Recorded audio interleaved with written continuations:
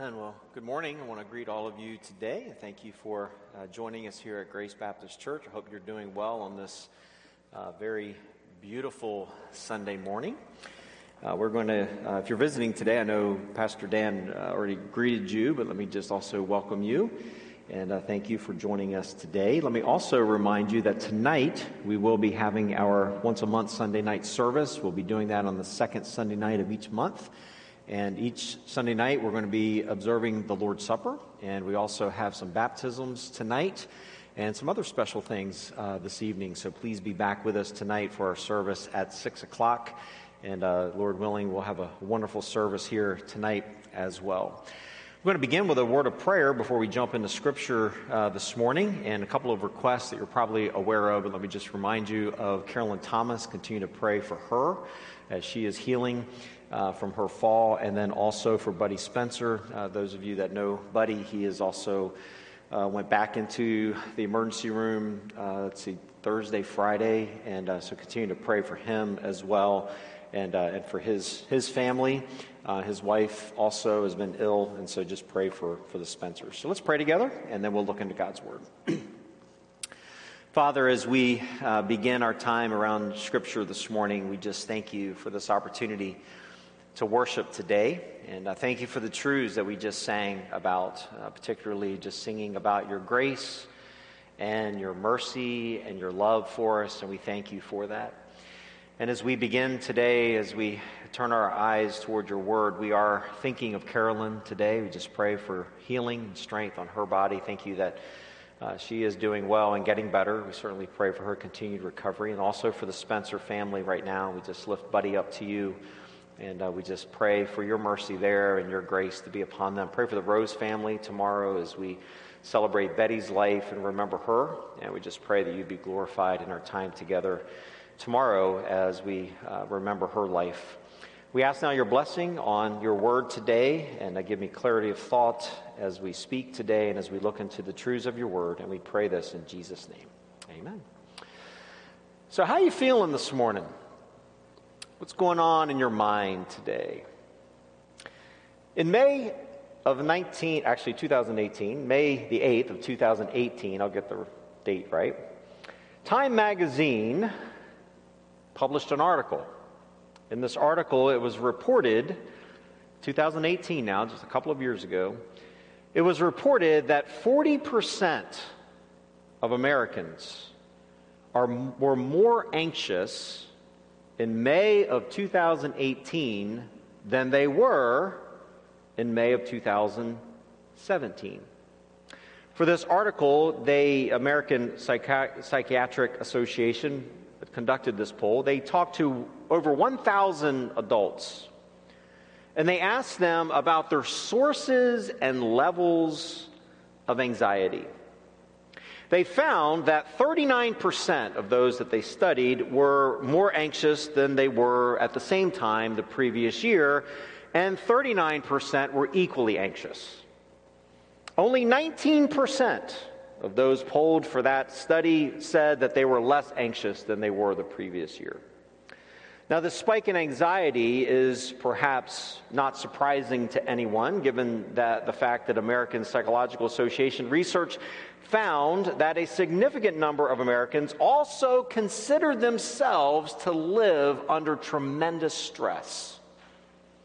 In fact, in 2017, 63% of Americans said that the future of the nation was a significant source of stress. 2017. 59% in 2017 felt that the United States of America was at its lowest point in history. In fact, they put out an entire survey on stress in America. In August, unless you think things have gotten better, August 13th, 2020, U.S. News and World Report, in their article quoting the CDC, said that the prevalence of anxiety was 3 times higher in 2020 than at the same time in 2019. Now, I find that surprising because 2020 has been a stress-free year. There's been nothing wacko that has happened in 2020. I got my hair cut on Friday. You might be able to tell. I look much better, I'm sure. And the lady cutting my hair told me a joke. I won't tell you the joke, but the punchline was this. We squeezed 10 years of catastrophe into 10 months. It's been a rough year. It's been a challenging year. This morning, I want to talk to you today and next week about anxiety, about being anxious, being consumed with worry. I love preaching expositional messages because we always land exactly where we need to be each time. Where are you on the anxiety scale this morning? How are you feeling? In fact, I put together a list. This list isn't unique to me. I was just through my research and preparing for this morning, just took a few different articles and kind of summarized areas of common sources of worry and stress. Think through if you have any of these. Stress from life, traffic jams, house projects. I've come to realize this. Owning a house is pretty much a full-time job. I spent 5 hours painting yesterday. Very exciting, fun, joyful. Stress at work. How many of you feel stress at work from deadlines, coworkers, bosses? Stress comes at us from our jobs. Maybe some of you looking around the room, we got a lot of young folks here in the first service today. Stress from school. Homework. How many of you are for a homework-free America? All the kids said yes. Grades, teachers. And our teachers feel stress from parents and students and putting together their study plans. Maybe you have stress in personal relationships. The Church of Philippi had those. These two ladies, which we'll talk about them again this week, they were arguing and debating and fighting to the point that it was creating a division within the body of Christ. Wherever there is a relationship, there is bound to be stress. There's bound to be problems. In fact, even within marriage, very often, relationships can cause conflict. It can cause pressure. Sometimes we feel stress from financial pressures. How many of you are tired of paying your mortgage? Jonathan actually, I think, offered to start paying ours yesterday, didn't you? Praise God for that. He's welcome to do so. Any of you are welcome to pay my mortgage too. That's totally fine. Actually, I guess you do, as you support me very graciously. As I think about that off the top of my head, you do pay my mortgage. Taxes, clothes for the kids, unexpected financial pressures come at us. Stress from emotional trauma, illness, death of a loved one, stress from your own illnesses, stress from feeling tired, exhausted, physically drained, stress from, are you ready for this one? Stress from the unpredictable nature of our world and world events. War, hurricanes, pandemics are a source of stress. So how are you doing on the stress scale so far? Any sources of anxiety in your life today? Any sources of stress in your life? Let me share one final one with you before we move on to our text. Stress from, are you ready? Political issues. You knew I was going to say that, didn't you? There's been a lot of angst leading up to this year's election. And if you're watching online or you are here in person today, to our Democratic voters, I would like to say this. You're probably feeling pretty good this morning. You're feeling confident about the course of our country. You're excited, you're hopeful, you're relieved. But to those that are voted Democratic, I would say this: your source of confidence might be misguided. Your sense of security might be misguided. Your sense of joy might be resting in the wrong place. Mr. Joe Biden is no Messiah. Mr. Joe Biden is no Savior. To our Republican voters this morning, you're probably feeling pretty glum this morning. Discouraged, defeated, worried, and anxious. But might it be that you've lived with 4 years with your confidence in the wrong place too? Did you know that Donald Trump is no savior? Did you know that Donald Trump is not the Messiah? Did you know that? I'll be bipartisan this morning and remind you that God sent his son to die on a cross for Republicans and Democrats. And that the source of hope for Republicans and Democrats rests in the Lord Jesus Christ, regardless of who sits in the Oval Office. Oh, I got election breaking news for you this morning, actually. You might not have heard this. Did you know that God didn't need to get 270 electoral college votes to maintain his position on the throne of heaven? Did you know that? Did you know that God's victory was never in doubt? Never in question. Losing his throne was never even a possibility. In fact, the presidential count in Pennsylvania had no impact on God's sovereignty, had no impact on his reigning and ruling over this world. Joe Biden's victory yesterday did not come as a surprise to our holy, righteous, sovereign God. In fact, God isn't wringing his hands this morning like too many Christians are. What are we going to do? I don't know about you. I'm just going to keep serving Christ. I don't know what you're going to do. Because God didn't lose an ounce of sleep over Joe Biden winning the presidency. You see, stress comes at us from many different angles. And very often, stress is actually compounded by our reaction to the world.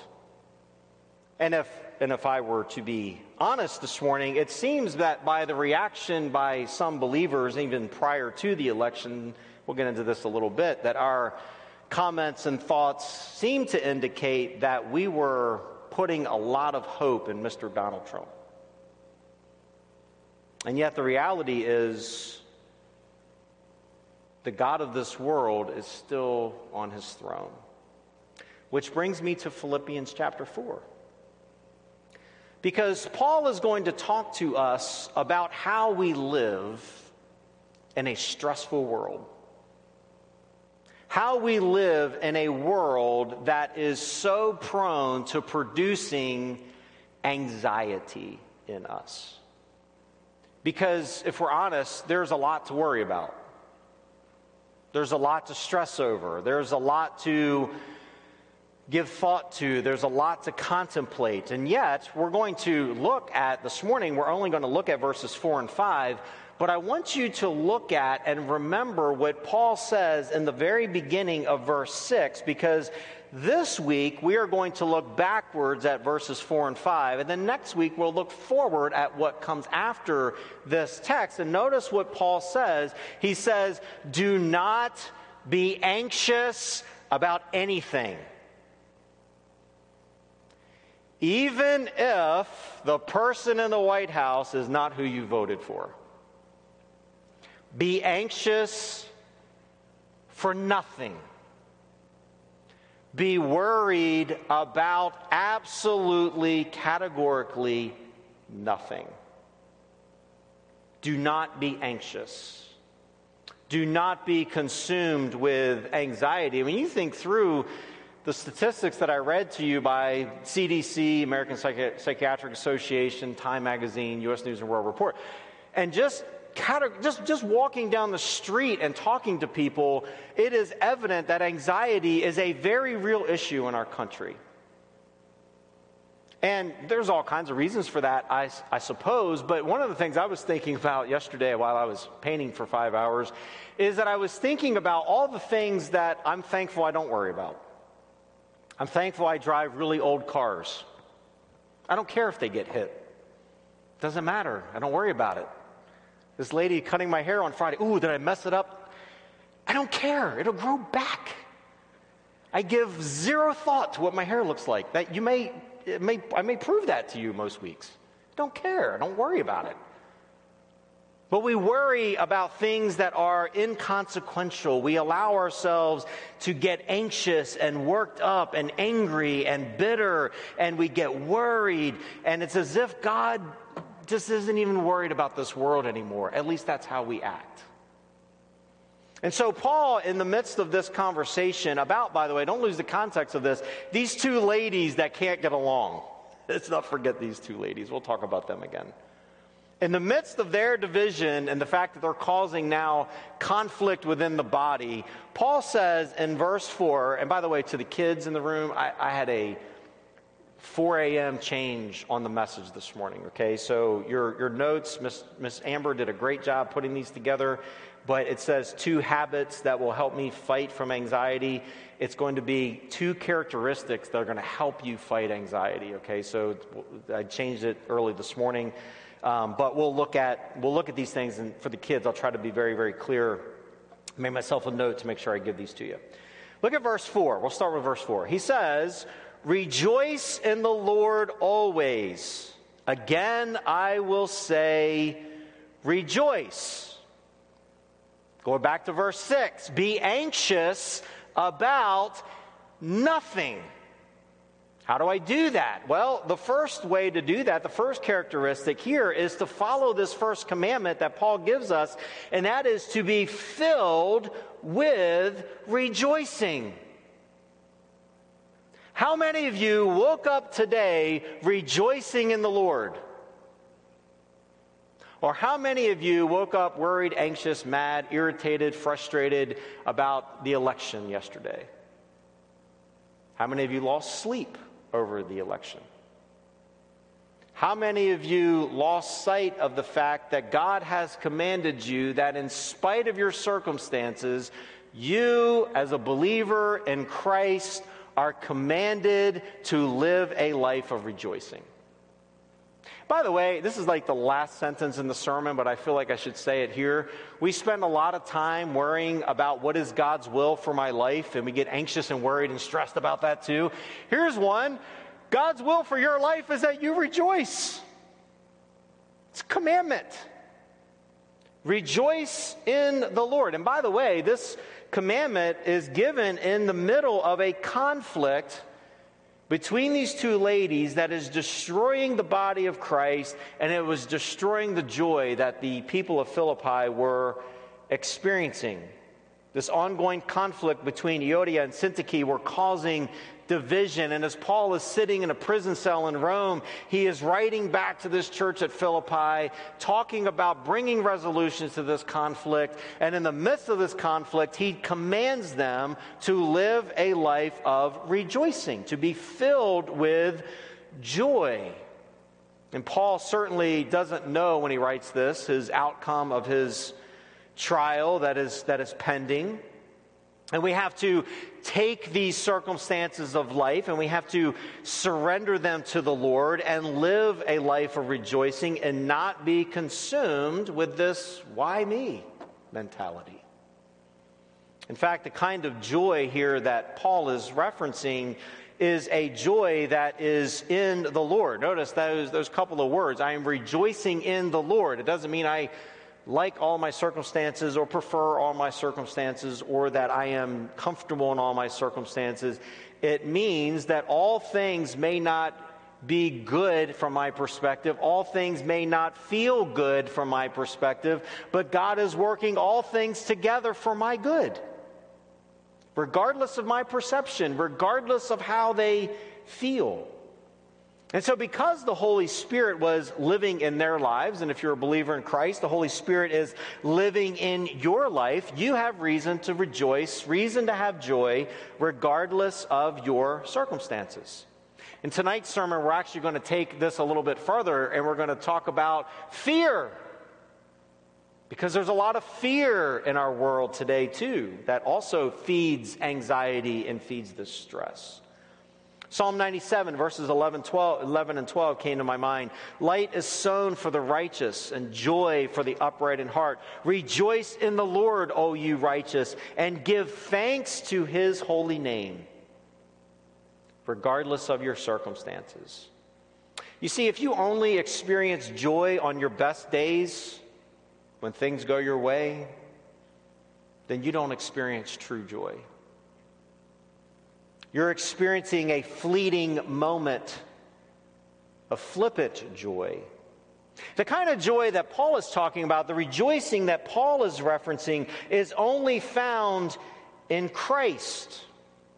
It's not the kind of joy that is given in a momentary period of time or a momentary second in time. These circumstances of life that often dictate how we feel. The kind of joy that Paul is talking about is available to all believers, even when facing the most cruelest of circumstances, that the joy in the Lord that we can experience can be ours regardless of our circumstances. You see, we often think, in my mind, about joy as if it is an optional activity for Christians. It's almost like that some believers, it's kind of icing on the cake for some.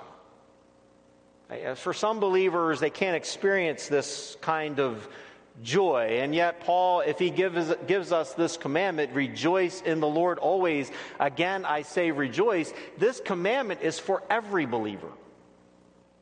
Not just for Republicans, not just for Democrats, not just for Americans, not just for the French, not just for the English, just for the Spanish. It is for all believers.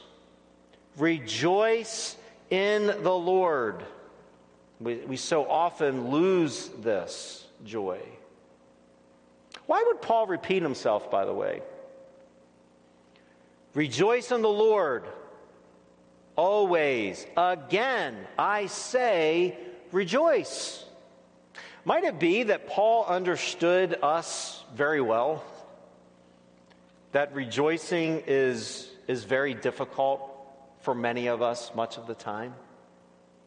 It's kind of like Joshua being told over and over again, Joshua, be courageous. Why? Well, because Joshua was probably scared.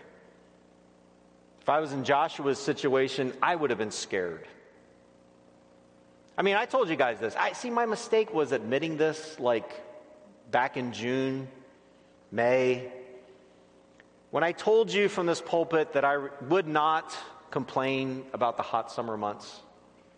Do you remember that? Maybe you forgot. Some of you are like, yeah, we remember. Folks, it's November and it's 80 degrees outside. I mean, come on. Where's the 50s?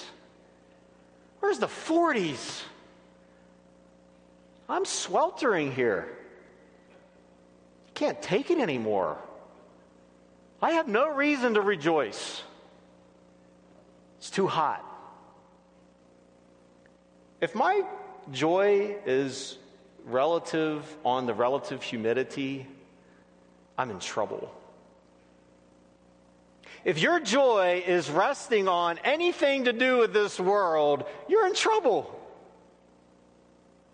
I woke up today excited, happy to be awake, happy to be alive. You know why? Because my Savior is still ruling and reigning today. And I have every reason to rejoice. Even when life is hard, even when life is frustrating, even when life is challenging, even when it is difficult, we can choose joy because we have Christ.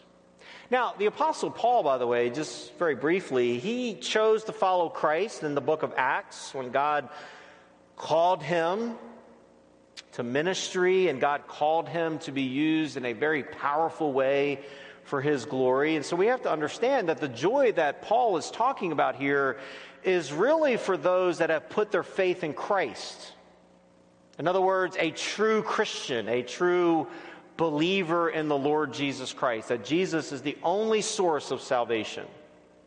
It's not through religion. It's not through any kind of ideology. I read an article yesterday. This is off the top of my head, so I might goof up the details a little bit, but it was written by a Satanist. And he said, you know what? He said, people misunderstand Satanism. It's not that we worship Satan. We just worship your right to do whatever you want to do and whatever feels good. We worship you just living life however you want because there is no God. You see, that is foolish. Scripture says that the fool says in his heart that there is no God. That if there is a God, and God sent his Son, Jesus Christ, to die on the cross for my sin and for the sins of the Apostle Paul and for the sins of mankind, that whoever should believe in him should not perish but have everlasting life. If I have done that and have been adopted into the family of God, this is Adoption Awareness Month, and if I have been adopted into the family of God, I have an eternal reason to rejoice. Even if I take my last breath today. That the Apostle Paul understood this. So how about you? When you're feeling dark and lonely, do you still find joy in those times? Where are you finding joy and hope this morning? Where are you finding your reason to rejoice? I was flipping through the New Testament this morning, and I was drawn to Luke chapter 2. I was listening to Christmas music this morning. It's November. You're allowed to now. It's permissible. My kids listen to it all the time. Luke chapter 2. I was reading through Luke this morning, and it says, "And suddenly there was with the angel a multitude of the heavenly host, praising God and saying, 'Glory to God in the highest, and on earth peace among those with whom he is pleased.'" I did a quick perusal of the book of John. And John, Jesus says this, "Peace I leave with you, my peace I give to you. Not as the world gives do I give to you. Let not your hearts be troubled, neither let them be afraid." Philippians 4:7, which we'll get to next week. "And the peace of God, which surpasses all understanding, will guard your hearts and minds in Christ Jesus." And let me read one more, Romans chapter 5. "Therefore, since we have been justified by faith, we have peace with God through our Lord Jesus Christ. Through him we have also obtained access by faith into his grace in which we stand, and we rejoice in hope of the glory of God." So, the first characteristic you must have to battle against your anxiety is to be filled with rejoicing. Rejoicing cannot exist in an anxious heart. But Paul gives us a second characteristic that helps us ward off anxiety, and that is to be filled with graciousness. Notice what he says in verse 5, another commandment. He says, "Let your reasonableness be known to everyone. The Lord is at hand." In verse 4, Paul gives us a second commandment, the second imperative. "Make known your gentle spirit," or reasonableness, "to all men, because the Lord is at hand." The King James translates the word as moderation. This comes from a tricky word. In fact, Margaret, who does our interpretation for the deaf, asked me this morning, "How do I interpret this word?" Oh, good luck. It's a tricky Greek word. Epikes is the word. It means suitable, equitable, fair, mild, gentle. The idea is that believers are to demonstrate the kind of attitude that is one of gentleness. I will spare you this. But I went back through the historical translation of how this word has been handled in various translations, and there's about 100 of them. I thought we'd just go through one at a time. Just kidding. We're not going to do that. This is a tricky Greek word. In fact, it's such a rich Greek word that there's really no one English word that captures what this is talking about. And by the way, let's not lose sight of the immediate context. Euodia and Syntyche needed to apply this to their lives. And so did those that were lining up on different sides of this discussion. This word can be translated as in English this way: sweet reasonableness, generous, goodwill, friendly, charity toward the faults of others, considerate. So I've chosen, for simplicity's sake, the word graciousness. And this word graciousness here is used to describe an attitude of kindness. Listen, an attitude of kindness that was demonstrated when the expected or normal response was retaliation. In fact, during the time of the Apostle Paul, the Greeks used this Greek word apikos in the context of yielding their rights and patiently bearing with insults and putting up with the faults of people. In other words, it did not retaliate an insult with an insult. It didn't get drawn into these conversations that were displeasing to God. He says, no, you are to rejoice, commandment, be filled with joy, and number 2, be filled with graciousness. This commandment was given, by the way, notice that they were to be gracious to all people. Let your reasonableness be known to everyone. Everyone. That includes people with whom you disagree. That means, are you ready for this? People with whom you disagree politically. Let your graciousness be known to all people. I off the cuff here, my frustration with our current political environment is the fact that we can't have a reasonable conversation. That we have lost this ability to be gracious. And this call was given to this church at Philippi that they were to have a Christ-like character, even to those who were outside of the church. Even, by the way, those that were persecuting the church. Even to those within the church, Euodia and Syntyche, who were fighting and arguing, they were to be gracious to each other. It's shameful, folks. Shameful how certain believers discuss matters on social media and other places during our political season is disgraceful. Should never be. We can disagree.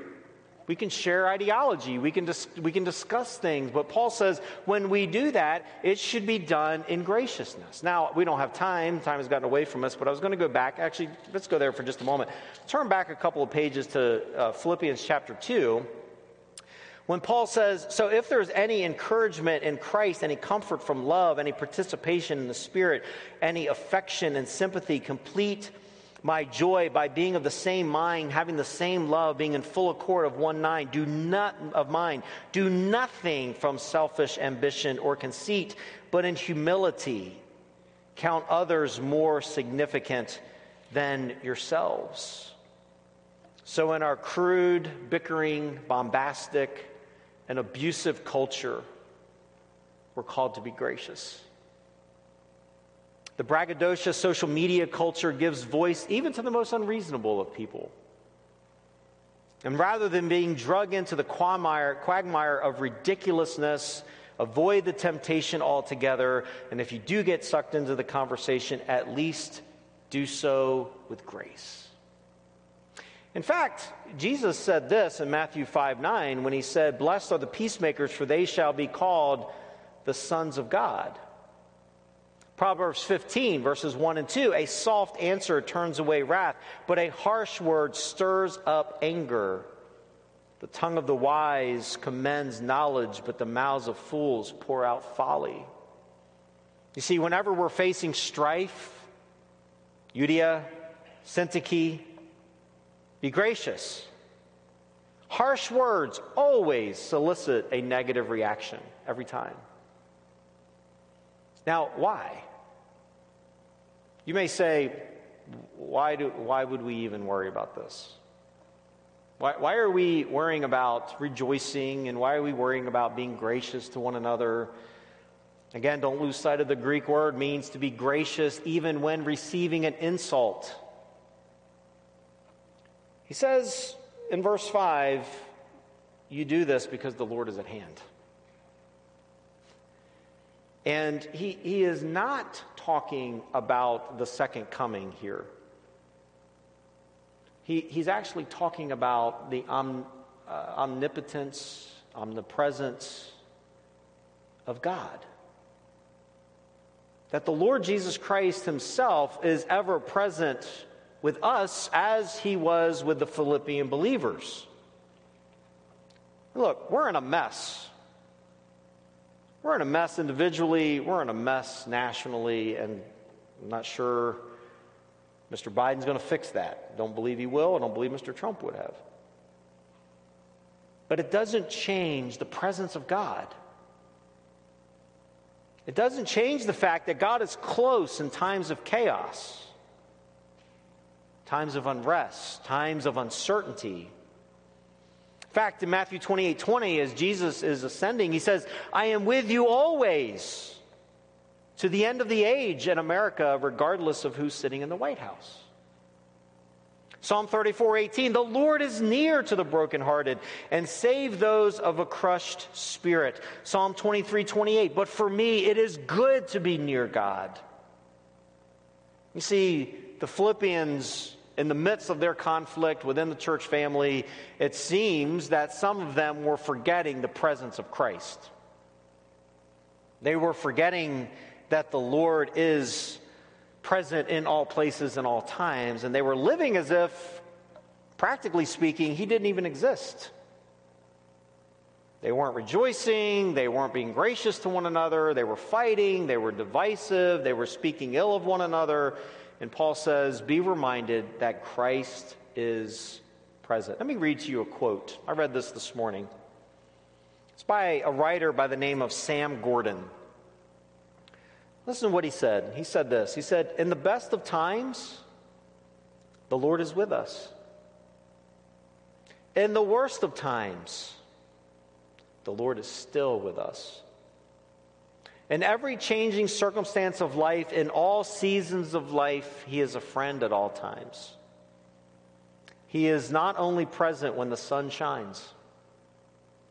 He is there when the tempest rages and it blows a hurricane. The weather makes no difference to the Lord Jesus Christ because he is always there. Paul says, by commandment, be filled with rejoicing. Those who find little to rejoice in are often those who have a very depleted opinion of who God is. They've lost view of who he is, his holiness, his omnipotence, omniscience, omnipresence. We're commanded to be filled with graciousness. It's a struggle for me. Maybe it is for you. But often we're not joyful and we're not gracious for the simple reason we're selfish. We want things our way. And if we don't feel like we got things as we deserve them, or things didn't go the way that I think that they ought to be, then I lose my ability to rejoice and I lose my ability to be gracious. So in closing this morning, 2 questions. Are you truly able to rejoice in the Lord in the midst of your circumstances? Are you gracious, gentle to all people at all times? You see, joy, true joy, is Holy Spirit produced. It is an outworking of the Holy Spirit in my life. It's supernatural. Again, I think that's why Paul says it twice, because it's easy to be miserable. Isn't it? It is for me. It's easy to complain, isn't it? It's easy to be discouraged. It's easy to gripe when things don't go my way. We need the Holy Spirit. This infusion of joy, Christ-centered joy. But we also understand that this kind of joy that Paul is talking about, and we see this in Paul's life, is deepened in trials. Here's my prayer. We'll get to this next week. My prayer for America is that we will be a people of prayer. Because maybe we've been too dependent on ourselves for too long. And trials deepens our joy, recenters the reason for our rejoicing. Really, joy is motivated by a desire to obey God's word. Come back tonight, we'll talk about that one. And that I fear God more than I fear man. As one pastor I heard said through a message this week, I'm going to preach the truth to you because I fear God more than I fear you. I love it. Good for him. So rejoice and be gracious. Why? Well, the Lord is at hand, and this is God's will for your life. Live a life of rejoicing. Live a life that is filled with graciousness. Not just to your friends, not just to the people you like, but to everyone. Even those that insult you. Even those who speak ill of you. Even those who lie about you, curse against you. Whatever it may be gracious. And you know, humanly speaking, going back to that list I gave you some 40 minutes ago, we have a lot to be worried about. Humanly speaking. But when I turn my eyes toward him and toward Christ, I have a lot to rejoice about. Because he's in control. He loves me. He'll never forsake me. And therefore, he gives me the power to be gracious and to rejoice. Let's pray. Father, we thank you this morning for this text. And it is by no accident that we landed here this morning. I don't know what's on everyone's hearts today. I don't know the mix of emotions that maybe people are going through right now, regardless of what the source of that may be. But Lord, help us to be people, empower us to be people who are filled with joy and filled with graciousness in such a way that we would show the world, the lost world in which we live, the power of the gospel. And Lord, may we be salt and light in this lost and dark world. I pray that you would use us for your glory, that you'd use us to show others the good news of Christ. And Lord, we pray that through the Holy Spirit, we would be those that are seen as people who are categorized as being people who rejoice and people who are gracious. We need your help to do that because it doesn't come naturally to most of us or any of us. And we need your Spirit to empower us to do it.